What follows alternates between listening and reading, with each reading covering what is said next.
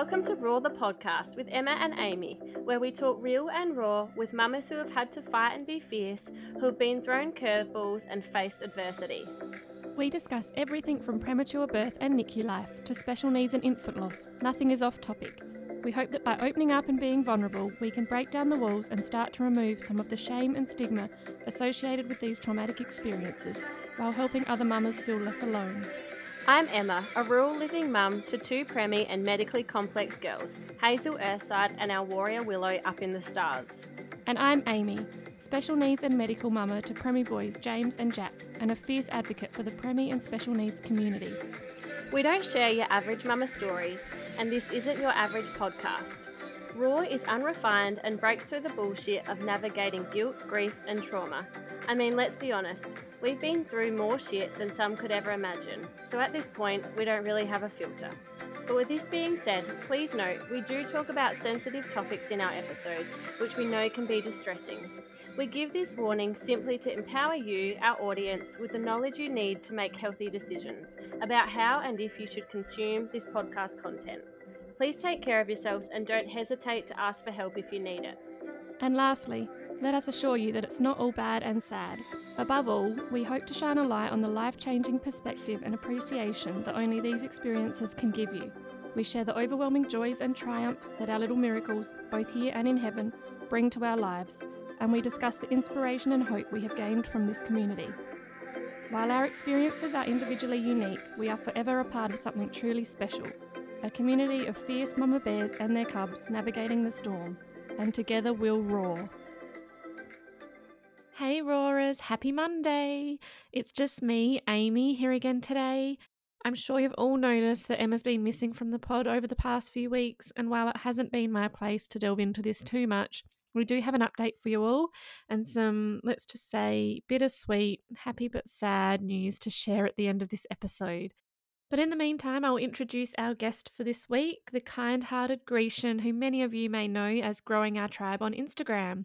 Grecian is a mama of 4 gorgeous girls, including 2 full-termers, Adeline and Macy, and a set of preemie twins, Hannah and Riley, who were born at 25 weeks. I chat to Grecian about the premature birth of her twins, the push-pull of having 2 babies in the nursery, how a subsequent baby can bring a sense of healing, and the frustration of fighting for a diagnosis. There's so many nodding along relatable moments in this one. I hope you guys love it. I just want to pop a disclaimer here before we start. Unfortunately, my equipment had a hissy fit in this episode and my audio is far from ideal with a crappy echo.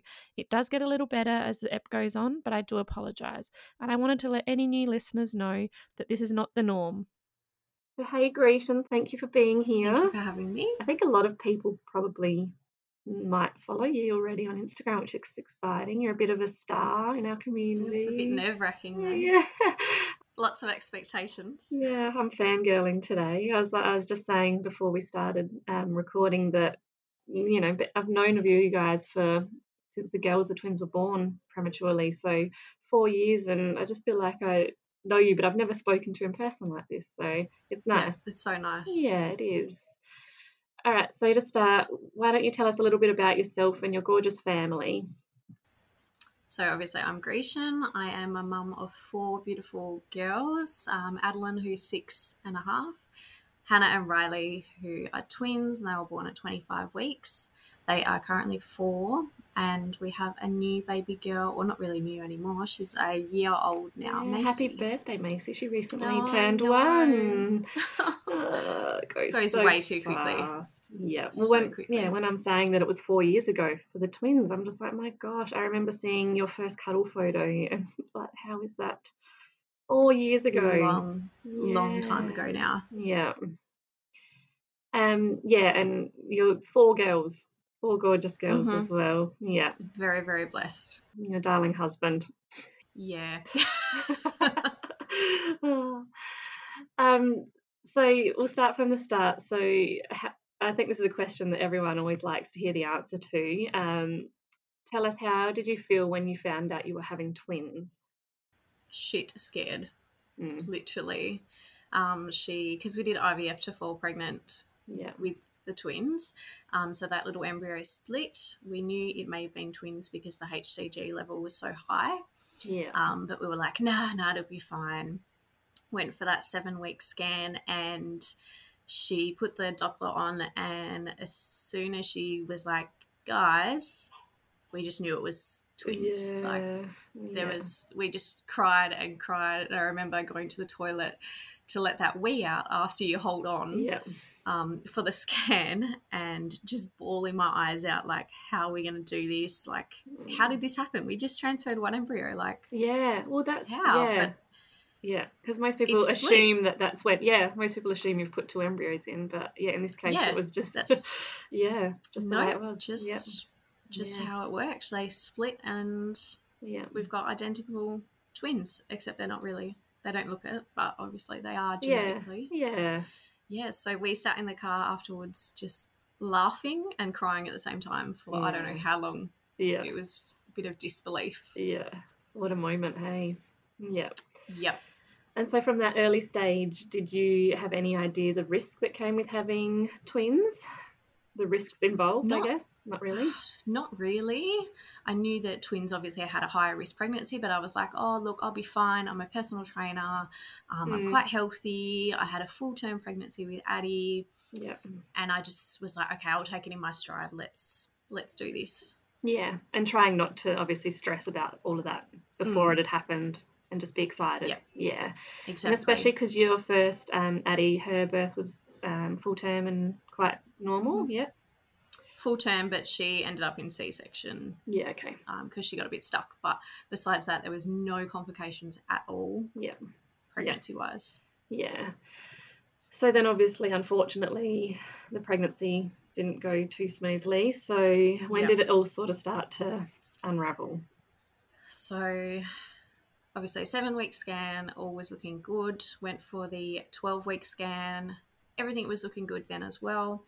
We then saw our obstetrician at 16 weeks. So just before that, like, anatomy scan at 20 weeks, she wanted to check, and she was doing the head measurements. And I just remember her measuring the 2 different heads, and there was such a significant size difference already at 16 weeks.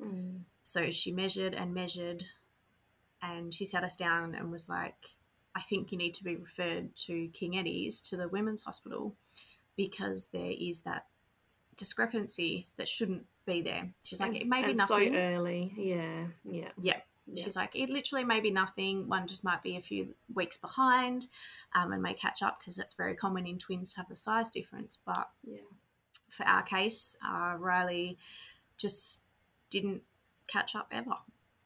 So went for that scan. She literally got on the phone while we were sitting there in shock, and got in touch with the fetal women's... maternal fetal medicine.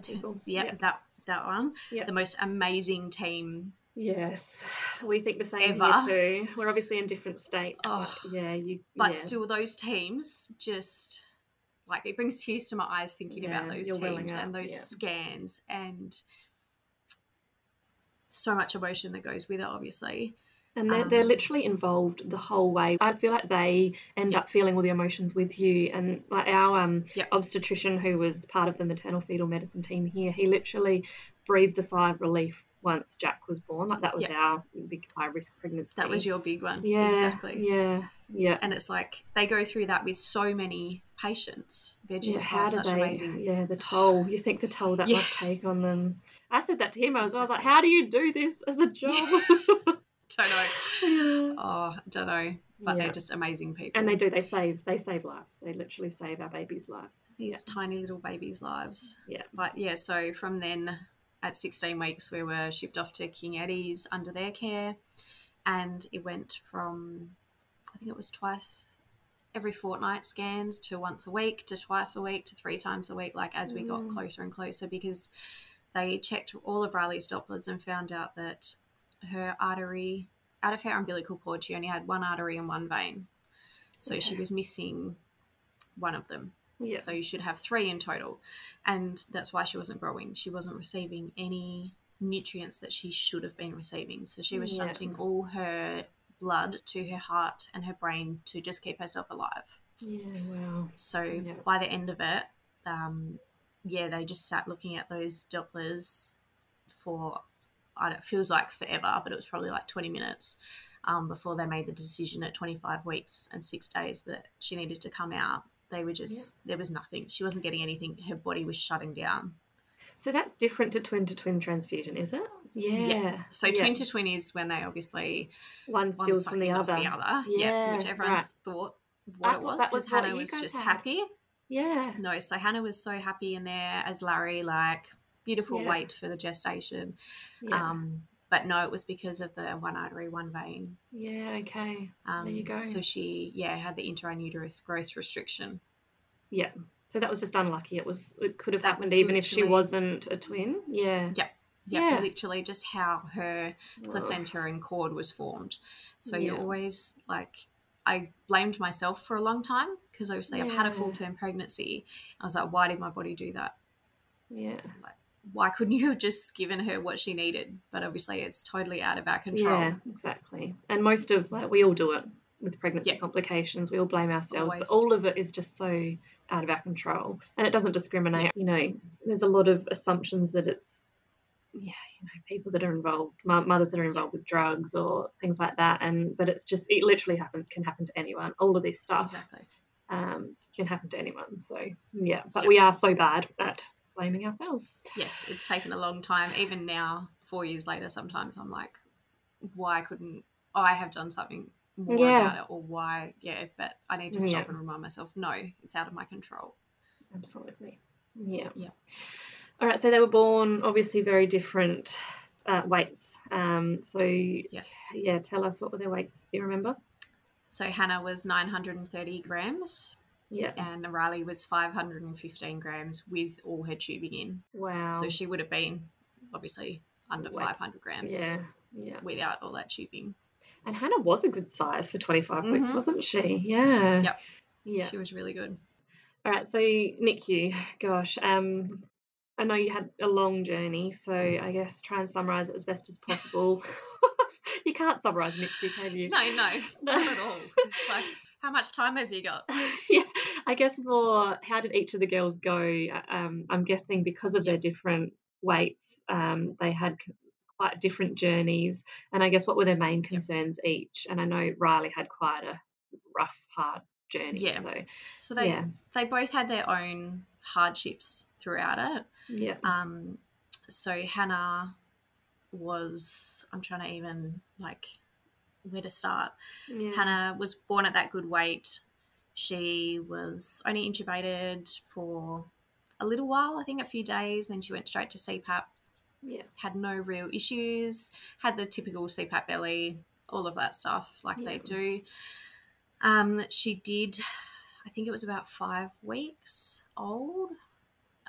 She got neck, so necrotizing, and how do you say it? That long issue with the bowels where it starts eating itself. Yeah. So they found that was probably the hardest part of her whole journey. Because we didn't know if she was going to survive at one point. Yeah. Did she need surgery for that? No, thank goodness. She was transferred to the Children's Hospital though, and just in case, Riley was taken with them, so we went across 2 different hospitals, which was amazing. Yeah, that's nice. But she made a full recovery with just antibiotics and things like that, which was really, really good. Very grateful for. No issues ongoing now from that at all. But I remember those few days that she was so... They look so unwell. Yeah. She was grey. Her eyes were bulging. She was so sensitive to noise, light. They had to put up a sign at the start of our 4-bed pod saying be quiet. No lights to be on. Do not make a sound, because she would desat and bratty and drop so low she'd need bagging. Yeah, gosh, that's the stress of that. I can't even. Yeah, and I've only ever seen pictures, obviously, of lots of babies that have had neck, and they do the colour. They look grey. And their bellies are so swollen, so distended. The veins, the stuff that was coming out of it. Oh, these are already babies that look so fragile and sick to start. They're normally quite premies, they're quite translucent and you can see all their veins normally, but there's just, some of these images of these next poor level. babies. Yeah, it is. Yeah, exactly. But she made full recovery, and that was good. probably the hardest point of her journey, was when she suffered through neck.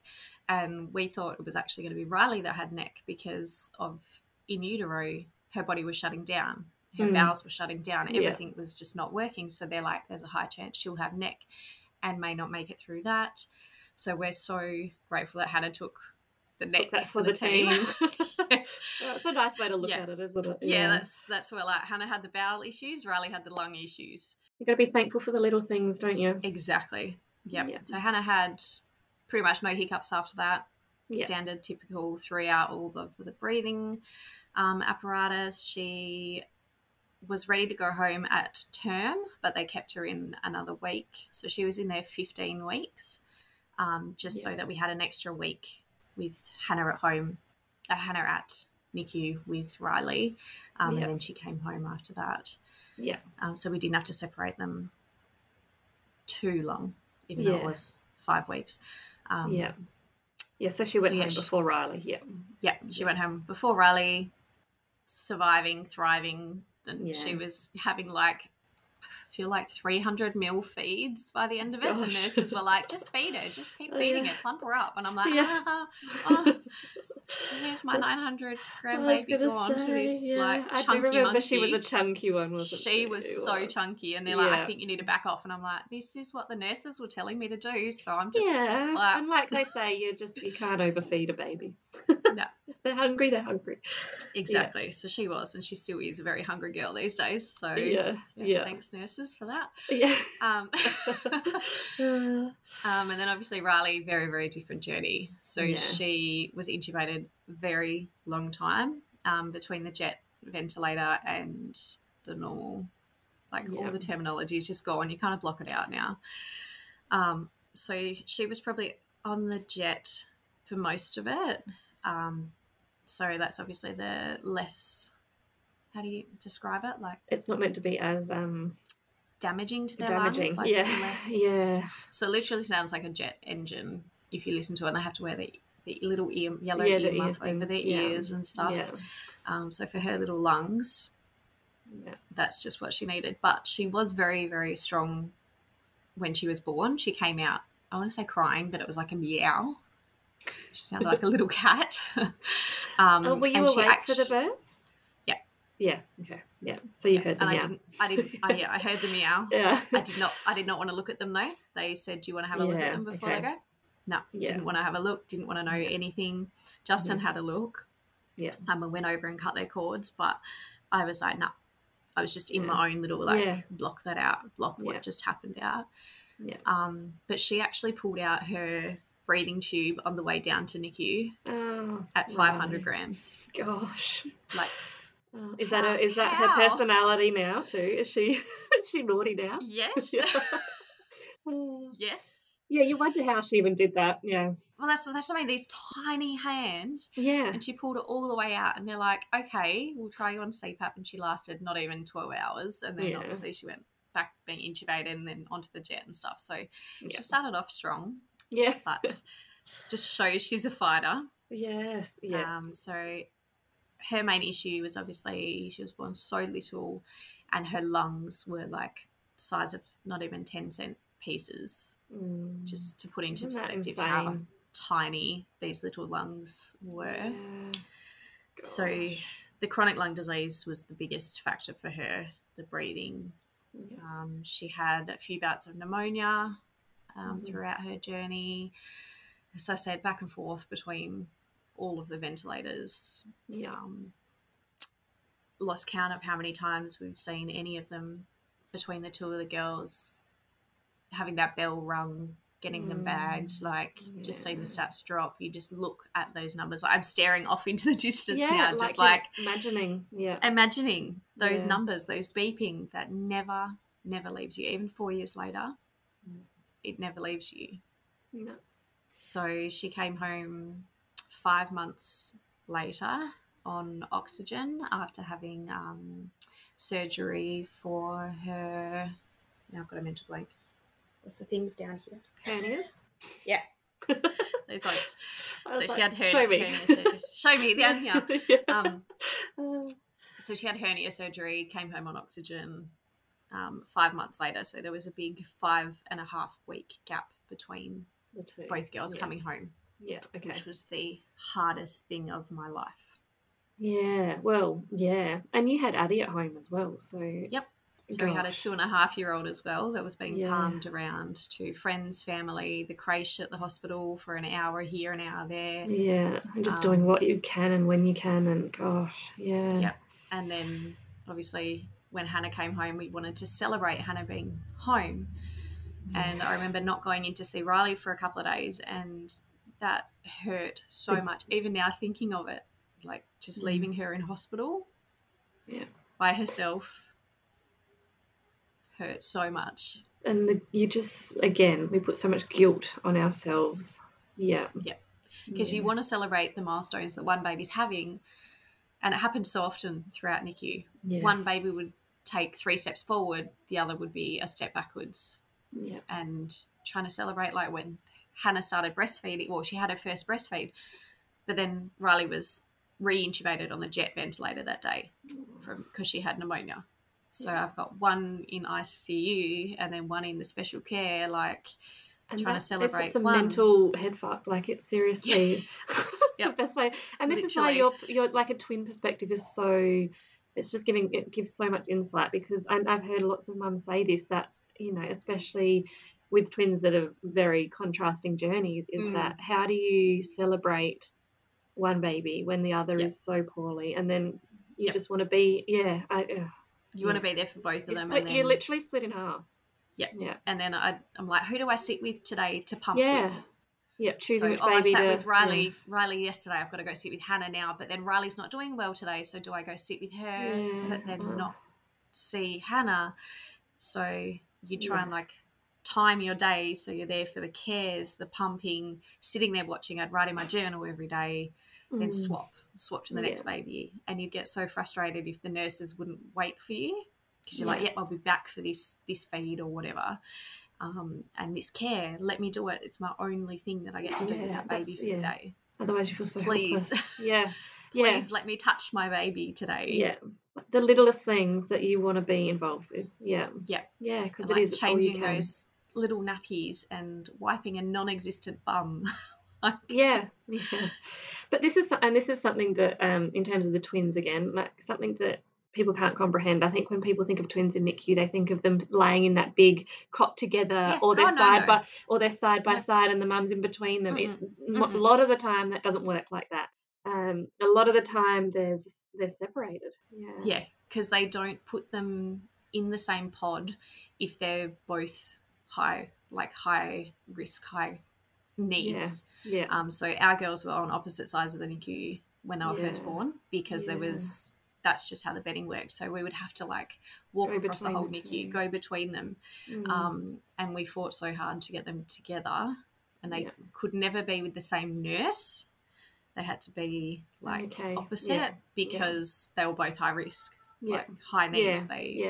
So I think it took a long time to get them together, and then obviously to get them laying next to each other in the same cot, even to visit, wasn't until near the end. And you think they've spent all that time together in utero, and they come out and they're separated for so long, and then are they going to know each other? Are they going to be reunited? Will they have that connection? Because they should have had that connection in utero for all this time. But they don't. But they do. They've got a special little button, don't they? They do. Yeah. All right, so home. Gosh, life at home. Once you brought home both of them, preemie twins. Where do I start with that? I don't even know where you start. I imagine it was. I mean, twins with an older sibling is hard enough, busy enough, but then add in the preemie complications, and because I'm guessing you were back and forth to the hospital quite a bit in those early days. All your hospital appointments, the checkups, all of that, and then Riley had a few admissions. I think it was not even 2 weeks after she came home, and she got bronchiolitis, so we're back in hospital again. Between 3 different hospitals, And trying to protect them from germs when they've got an older sibling is almost impossible. Yeah. So we just so they do get sick. Yeah. As much as possible. Like, we didn't even know where she got that from, but she just got it. Yeah. And it's like, you've just gotten home. Why are we back in hospital? But the juggle between like learning about the oxygen, which was really nothing. Like, you just deal with it. When they say that your baby's going to come home on a feeding tube or on oxygen, you just like, okay, have to do it. Yeah, I don't want to be in hospital. I don't want to be in a hospital. Wait till they can come off it. Yeah. You just do.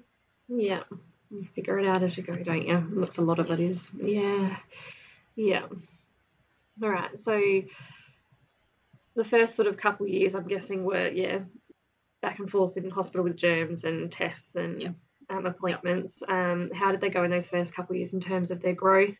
Oh, actually, I've got a memory I need to share here. I will never forget. I don't know how old they were. There's a photo of them with their preemie dolls, and the contrast in their size was still quite noticeable for quite a long time. Like, even now, Hannah's still that little bit bigger, but I remember they almost were being, people thought they were siblings rather than like sisters rather than twins. Yeah, even now we get that.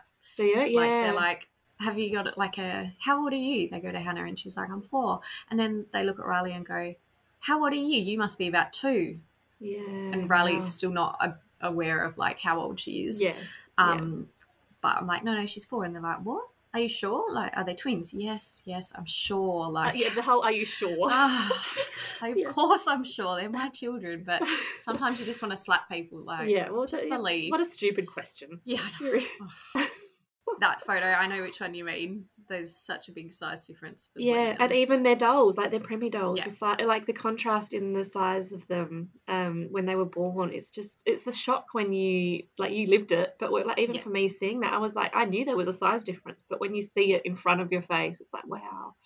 And like when you're saying how they were identical, but from the start I could tell those two apart. Well, it helped that Hannah had the chunk, like you said. So much chunk. All right, and then we'll fast forward to now. So you've had your other little girl Macy, who recently turned 1. I actually saw a post from you recently that said that Macy has healed you, which I wanted to touch on here. I really loved because you got to make me start now. No, I had we'll take a minute. Because I had a very similar sense of that with Jack. Obviously his pregnancy, there was no healing. It was awful. But just the way his birth was where I felt like it brought me a lot of healing, because James's was so traumatic. Just the fact that I was awake, I got a cuddle. Those little things. It seriously was those. It may not have been perfect. But those little things. That was my birth plan. I was like, I know I'm never going to have a normal, like, the birth plan that I wanted before I, ever had children. Before all of this, But seriously, all I want is to be awake and to have a cuddle. And the way that the doctors and the teams made that happen, like, it was all just because we had the same team sort of from our first. And because they knew of that experience, they were so desperate to give us we had beautiful music playing. I've said all of this in the past on the podcast, so I won't go too much into it, but that sense of, I almost feel like, all right, that's healed the trauma, some of the trauma. It'll never go away, that trauma. So that word healed really stuck with me. So I just loved reading that. So tell us a little bit about that. So as you said, it doesn't heal it 100%. There will always be that trauma there. There will always be that PTSD, that anxiety over that, like, looking back. But being able to go full term, obviously all 3 were cesareans, but knowing what date she was coming, going in there, knowing, like you, I just wanted that cuddle. I just wanted that skin to skin as soon as possible. The nurses and doctors did ask me about, like the twins' birth when they were getting me prepared, and I was like, shut up, like, don't go there. Like, I don't want to go back to there. So I answered a few questions, and I was like, no, can we please, let's focus on this birth here and now. But even you saying that would have given them some insight into, like, they would have known. Yeah. So then once she obviously came out, I was able to see her. I was able to hear her cry. Just those little things. Got that cuddle near my head. Obviously not skin to skin straight away, which was perfectly fine. I accepted that. Yeah. I just wanted it as soon as possible because with the twins, obviously Hannah was almost a week and Riley was weeks. Yeah. Because she was too delicate. So when Macy got whisked off to the nursery because her SATs dropped, I didn't even question it. They're like, the midwife was like, we're just going to take her. We're just going to go check. She just dropped down to the 70s. Yeah. And I was actually fine with it because I don't know if part of me expected it because I'd been there before. Yeah. Like, and you were probably a bit more prepared for what that meant. And almost like, okay, well, that's where she's safest if that's what she needs. Yeah. Yeah, if that's what she needs. I was literally like, that's fine. And the midwife is like, are you okay? And I'm like, it's fine. Yeah. Like, I've been there before. I've done it. I know she's in safe hands. I know she's fine. Yeah. She hasn't had any crazy bratties or like the 70s in my head. I'm like, the 70s is fine. Like, I know she can come back from that. Isn't that insane? How you've got that perspective, gosh. Whereas anyone else would be like, oh my God, But it is still alarming being, a full-timer. Yeah, like that you just had that contrast to. Yeah, I was like, it's nothing, just that's fine. So do what you got to do. Yeah, do what you got to do, sew me back up and let's get on with this type thing. And it's funny, I had a very similar, again, with Jack. Like, I knew he was always going to go through because he was still that bit early, go through the NICU. But I was that sense of, off you go, bye. Like, it was, and I think it helped that I'd had that, like you said, that quick cuddle. And again, like that cuddle that they just put them, you can hardly see it. Like, right on your chest. Squished, like. And I was like, I had a photographer and I was like, how's my chins right now? You're on the right angle here. Like, am I crying? It's just because, like, to look at them, you have to completely. Yeah, you have to. It's not pretty. But anyway, it was a beautiful moment. But when they took him, I was just like, okay, see ya. I know you're in the best hands. Yeah, exactly. And you know that they're safe. Whereas the first time you're like, what the fuck is going on? Yeah. Like, well, the first time I was out of it. So then when I finally got that skin to skin in the nursery, that's the moment that like healed everything. That was the most amazing moment after having the girl so early, just being able to hold this chunky baby. Yes, and you look at them and go, oh my gosh, you're a big baby. That's like that's mine. I did that. Like that moment really healed a lot of the girls' trauma throughout it. And probably healed some of, like you said, about that guilt of you not carrying them to term. It probably healed you. It was almost like, okay, I've done this, I can do this. In your own mind as well, and some of your own struggles that you've had with yourself.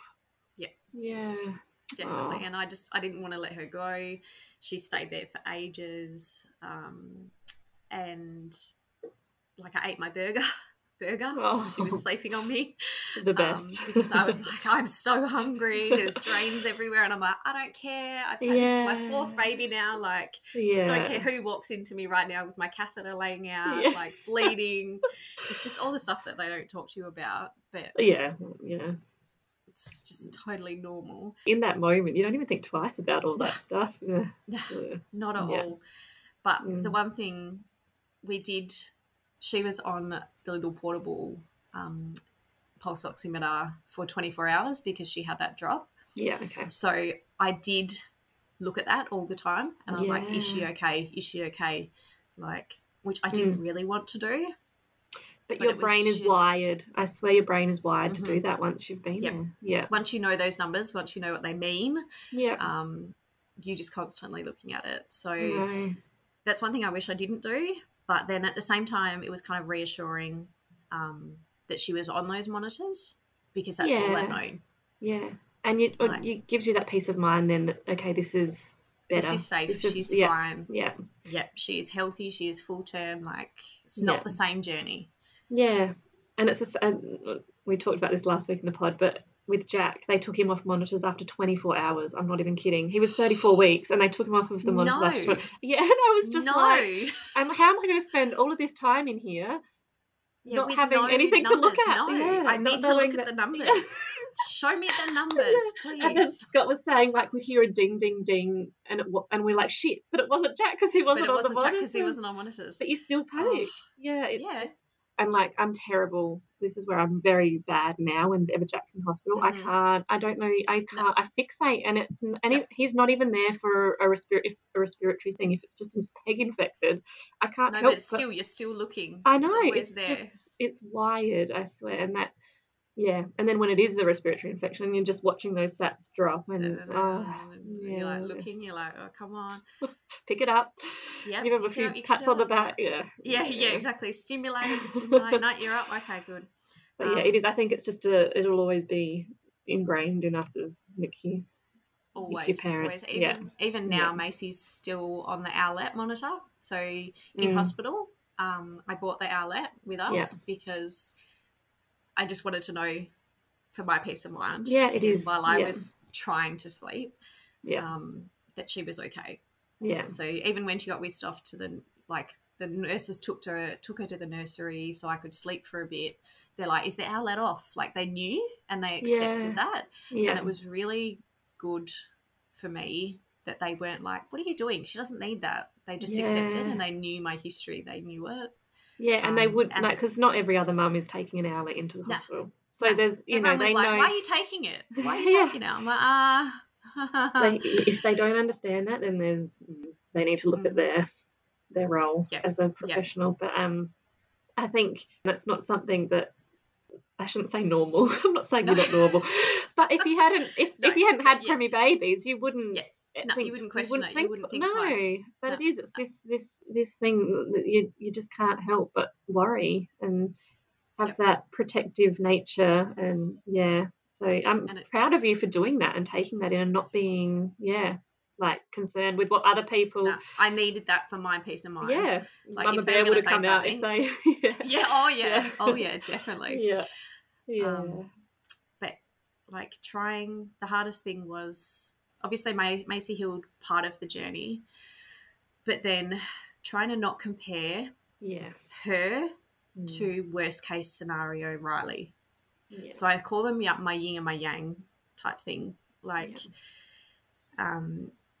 Riley's journey was like, I feel like it's not worst case scenario because there is obviously so many other journeys, but for us between the twins, hers was the worst journey. Yeah.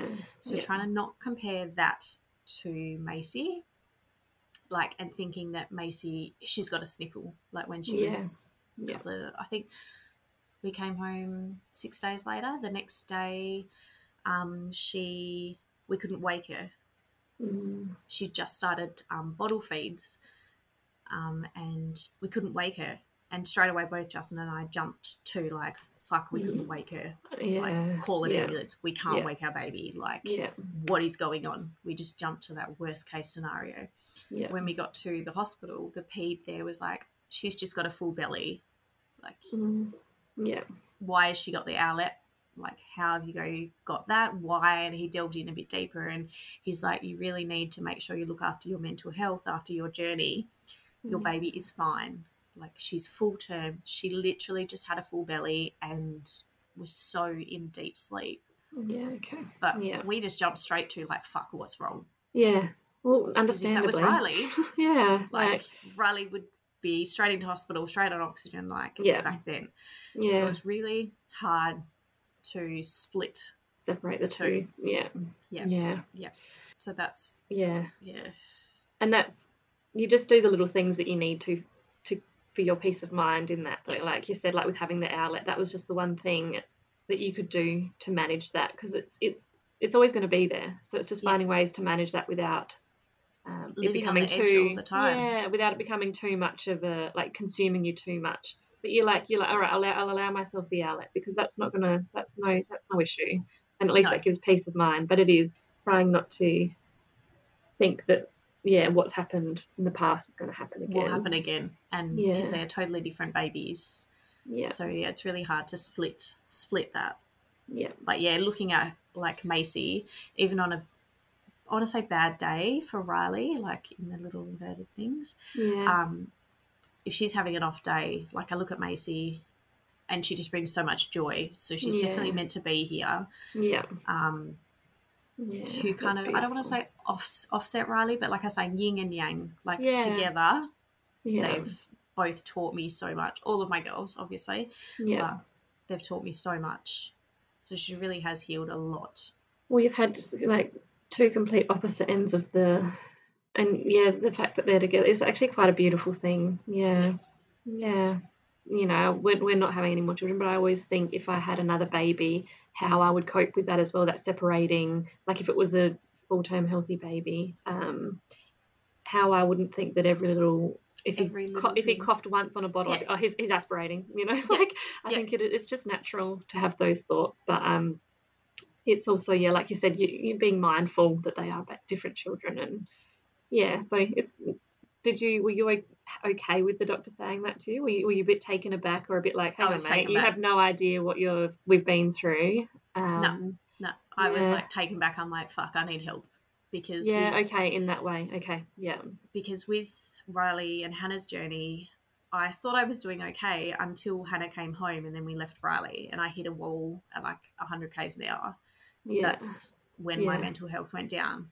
Yeah. So that separation of the girls, I wish I got help sooner. So I wish I saw someone for my mental health at the start of our NICU journey. So that's one piece of advice I'd tell any NICU parents. Even if you feel okay, talk to someone straight away, or at least know that is there for you. Because I didn't. I thought, I'm fine. I'm just getting through the day. But no. So when he said that to me, I was like, okay, I need to get help now before it gets worse. Yeah. That's a theme that's come up a couple times here, actually, is because in those first early days of NICU, you're in such survival mode. It's basically you're just getting through each day as best you can. You have no time to even think about how you're feeling, or it's literally an hour at a time sometimes, and it doesn't hit you until you get home, and everything starts to sort of slow down a little, and that's when it all hits you. And we've said there needs to be support for all premi NICU families from the start, like no matter what. And ongoing though as well. So not just when you go home, it should be ongoing. That's Amen. All right, so the twins are now 4. You've had a recent diagnosis of cerebral palsy for Riley, and you had to advocate hard to get answers. How did you feel when you finally got that diagnosis? I'm guessing there are a lot of mixed emotions. Yes. So it was, they thought she might have CP when she was obviously born, just because of her size and things like that. But then they dismissed it. But I think they were looking at just the spastic side of CP when they do all their tests in NICU and things like that. I don't think they were necessarily looking at the hypotonic. Yeah, okay. So you say it, side of it. So like the low tone. Yeah. So obviously the physios come around in NICU and they check and they do their tests and things like that. But very early, they don't usually, like, they can predict it early on, but they can't really diagnose for a while anyway. But I'm still quite shocked that 4 years it took. Like normally they can get it by 2-ish. Exactly. Even 1. So obviously all her milestones were delayed. Yeah. So sitting, rolling, all of that. Like she didn't walk until she was 2 years, 4 months. So even just that, you would think, shouldn't there be questions about that? Like it's late, but obviously it is not as late as other children that have CP. And they keep putting it down to the prematurity, don't they? Yeah. Like in this case, they would have just been saying she was so early, she's just catching up. Yeah, exactly. They were like, no, she'll catch up. She'll catch up to Hannah. All the doctors were saying like, no, she'll catch up, but she never has, and I knew she never would. But with COVID puts everything. Everything COVID's on just hold. fucked everything. Fucking COVID. Fucking COVID. But obviously there's so many appointments over those 2 years that we were meant to have at certain times and never happened. Yeah. And then lots of them were telehealth appointments. And what the fuck are you going to do over the phone when you Yeah. can't see your child in person? So I think a lot of it was just like some things I understand can be done over the phone, but some things can't. No. Like assessments and physio. Yeah. Like, How are you going to do that over the phone? Yeah. So I think that was a lot of it. And then obviously a lot of the time, like you were saying, they just blame the prematurity. They just, and I'm like, and no, there's something else going on. The birth size was so small and all of those things. Yeah. So, did they have any bleeding on the brain? No. Okay. So we were very, very, very lucky that both didn't have any brain bleeds because they thought Riley was going to. Yeah. Obviously her body's shutting down. Yeah. So I think probably that's another why thing as well. Yeah, the fact that she didn't hadn't had any. That. Yeah. But so how did you get the diagnosis then? So she started having the seizures. Okay. November 2020. I feel like I was just that year of COVID. Yeah.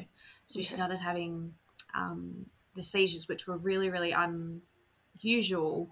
So she's got the not a tonic-clonic seizure. She goes floppy. She's the opposite. Okay. So she has drop seizures. So she changes colour. She falls to the floor. Like I'll have to catch her, or she'll be on us for a cuddle and she'll just go.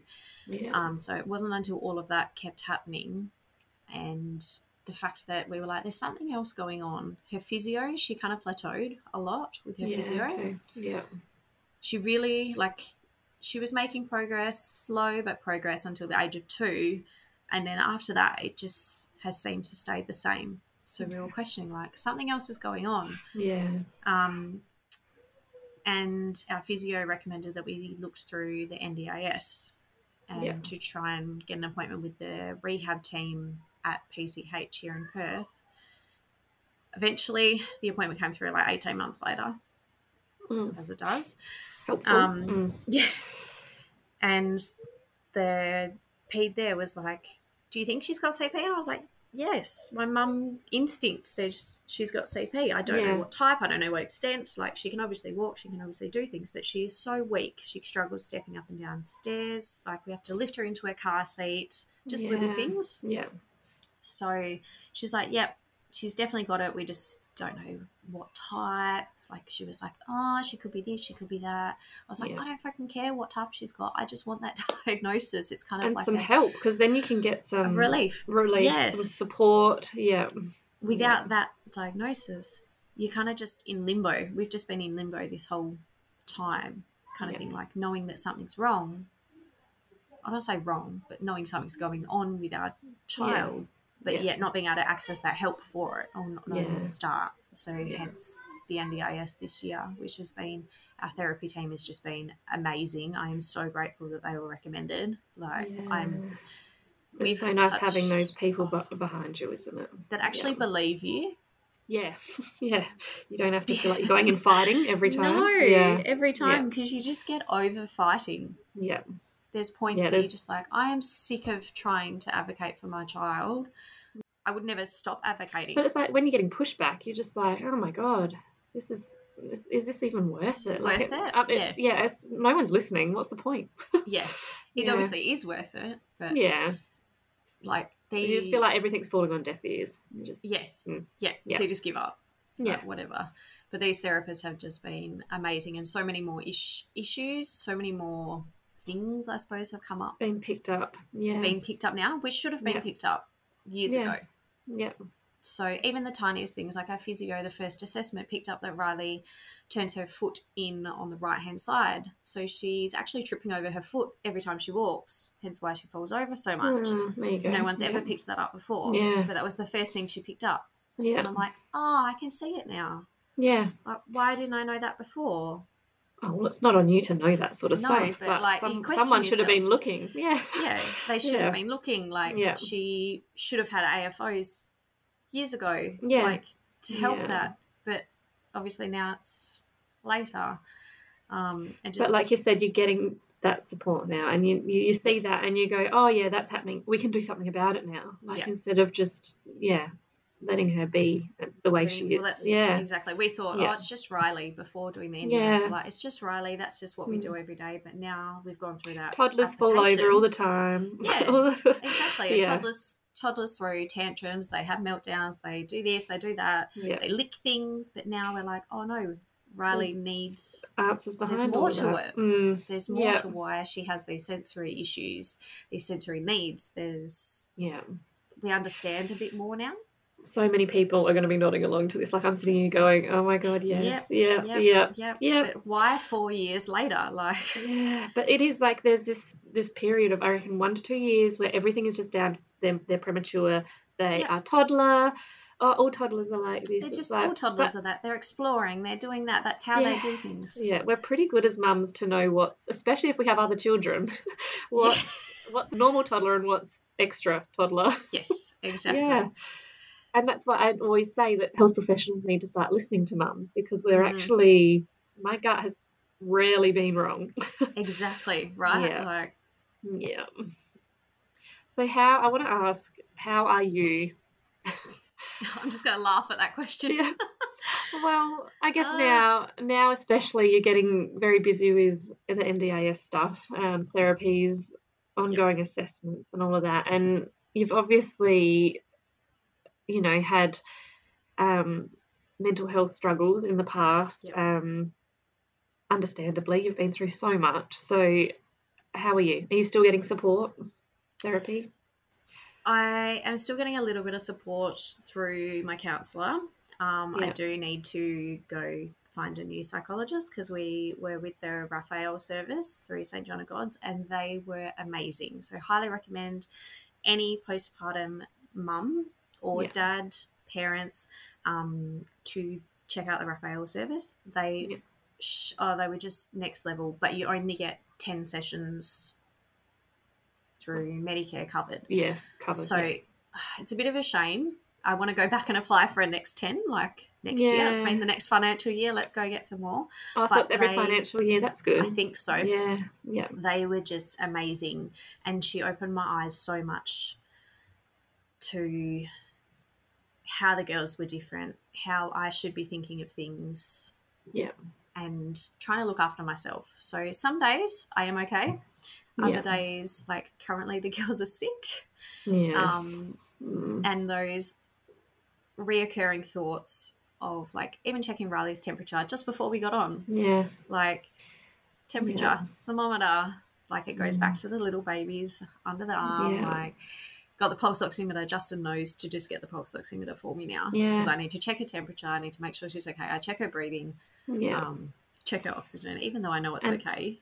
But there's never a break from I understand it so much, and like Scott gets quite frustrated with me. He's like, you need to switch that part off. It won't switch off. It won't. Like even more so being a nurse, like I think he's like, shouldn't you just know then when it's bad and when it's not? And I was like, yeah, but I stress about it so and it's much. Your own child. It's different.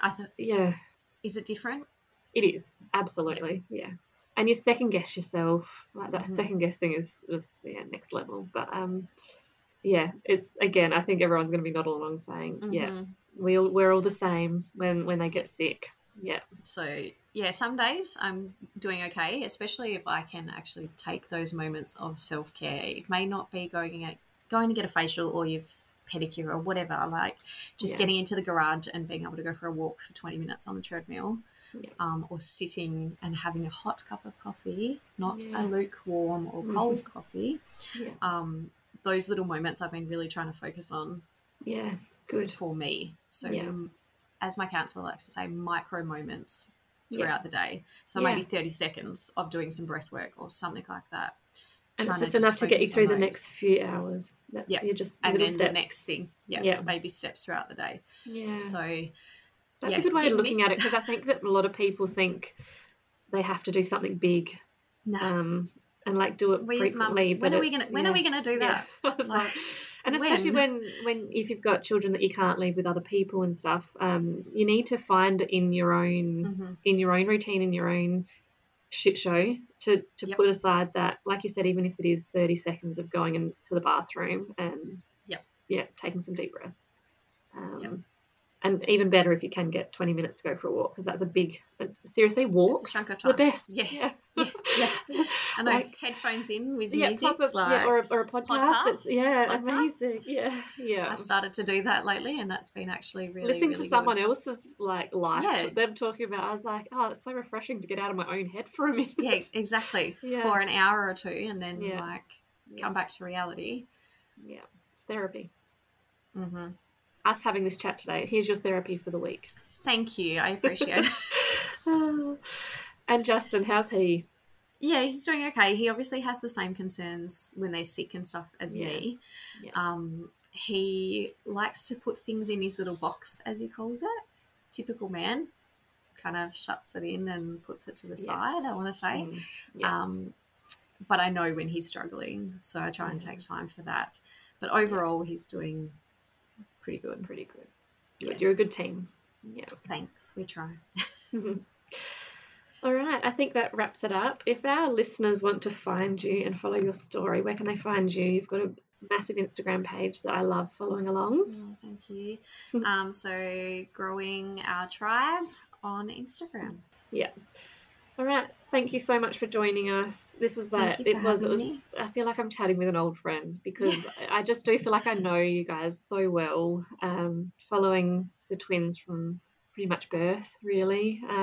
You've always been there for us, so I'm so grateful for you. I feel like, not so much recently, but it's always that NICU stage where I get very close to families, and then I might not keep us in touch, but trust me, I stalk from a distance. You're still there. I follow. You're still there, and you understand. I find that lots of people who have been there are the ones that truly understand. Oh, absolutely. Unless you've walked in those shoes. Yeah.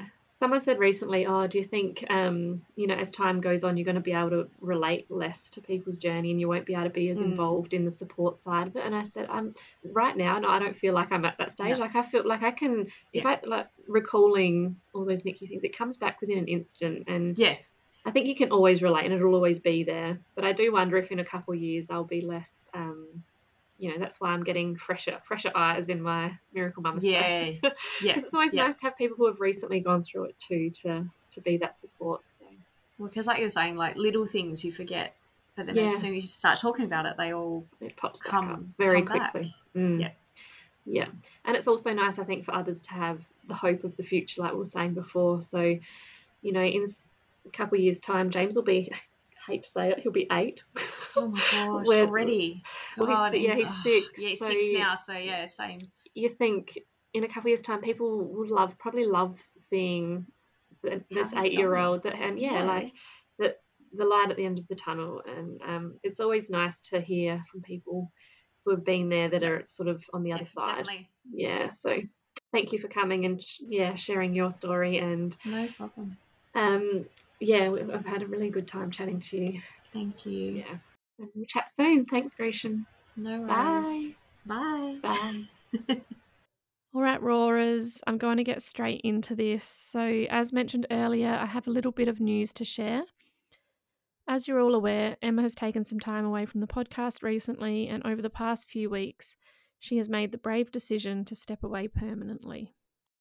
I know it was a difficult decision, and while we are both sad that it has worked out this way, I'm so proud of my friend for doing what is best for her right now.